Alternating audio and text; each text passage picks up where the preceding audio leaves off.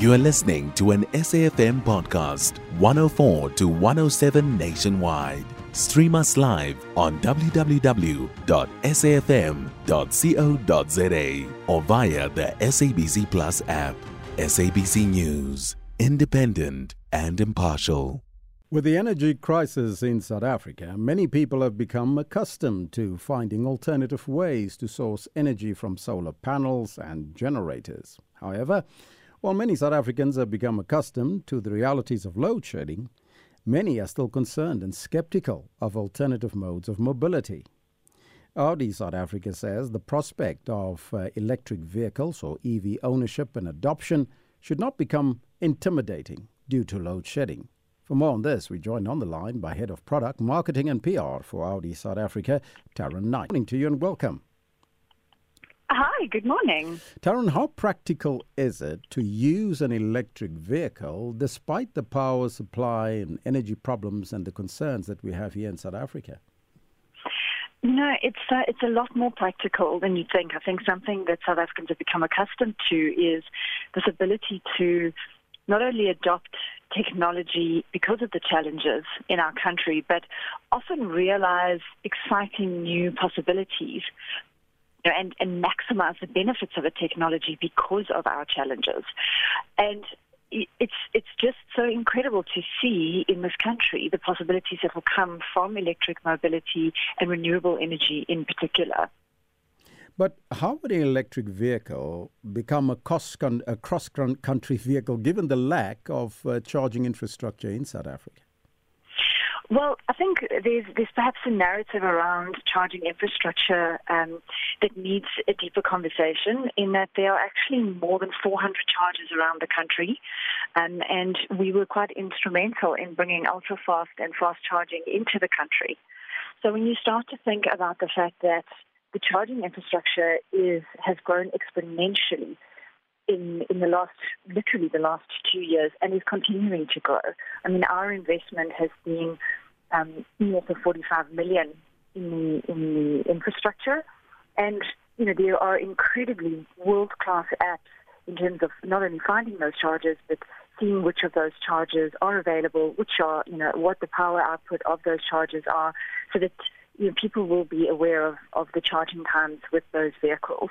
I think another important aspect that people need to be aware of, I think often we're chatting about charging infrastructure, but actually there are many other aspects to it that are much more developed than we think, like first responders. We've had electric vehicles on our roads for over 10 years by the time Audi came in.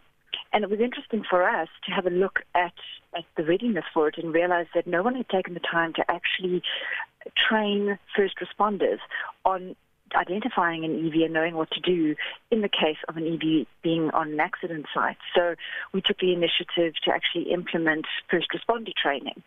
So it's not just about the charging infrastructure, but it's about the whole ecosystem around electric vehicles that we've looked at and we've said, look, let's get involved. And the readiness in this country is a lot further than what people realize. And that's why conversations like we're having is so important. How accessible are these charging infrastructure in South Africa? You mentioned over 400.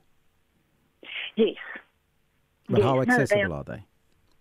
Well, all you need to do is pull up to the charging station. The cables that come with the vehicle obviously fit. There's a universal socket that is used, so you don't have to worry about compatibility. It's like any other appliance or electrical appliance that you would buy.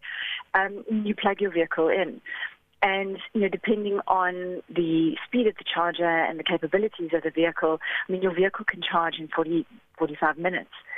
So that's about as long as it takes on any road trip, to fuel your vehicle, find a parking, and then, go inside, use the restrooms, grab a cup of coffee, get back on the road. So, I think there's just that perception also that perhaps needs a bigger conversation. Let's talk about cost. How affordable are electric vehicles in the South African market, given the current economic challenges that we also have? Well, there's obviously some work that needs to be done in terms of import duties on these vehicles. I think everybody has been watching very, very closely for an announcement by the government to bring the import duties down to the same level as other passengers' cars. So we're very hopeful, and we keep looking out for that. But I think like most technologies in vehicles, they tend to start in the premium sector, and in all technological sectors, there is a premium to technology at first. But as adoption increases and technology advances in terms of the production of that technology, then you start to see the price filter down and come down, and a broader adoption becomes possible. But there's always that tipping point that we have to reach first. And what's exciting is in the electric vehicle market, we're seeing that tipping point come about. And South Africa is picking up momentum dramatically. There are a lot of interested parties coming into our country. So I think we're about to see quite an extreme acceleration, excuse the terrible pun, in terms of electric vehicles. Indeed. But what would be your message to petrol heads out there? My message would be go and drive an electric vehicle. As a traditional petrol head myself, there's this sort of apprehension, thinking, oh, it's so quiet, and I don't know if I can give up my love for the V8 and the V10, for an electric vehicle. And I think it comes down to horses for courses. I think, in terms of an everyday drive, you cannot beat the performance, you cannot beat the efficiency. And when I say efficiency, I'm talking the conversion of the energy to forward propulsion. And if you think about, the conversion of fuel to forward momentum in a vehicle, when you realize that it's actually only about 25% of the energy in the fuel you put into your internal combustion engine goes to the forward propulsion of the wheels. The rest is lost through heat and kinetic energy in the moving parts. Then you start to find out, okay, well, in terms of battery power, 80% of that battery power goes to moving your wheels forward because there are fewer moving parts, etc. When you start to think about efficiency in that way, when you experience the acceleration, you start to realize, gosh, we're actually overdue for electric mobility. We should have made this change years ago. There's just so many benefits. So I'm incredibly excited about it. And give me half a chance with anyone, and it won't be a short message. We'll be talking all evening. I thank you so much, Tarryn Knight. She's the head of product marketing and PR for Audi South Africa. You can find SAFM Current Affairs on 104 to 107 nationwide.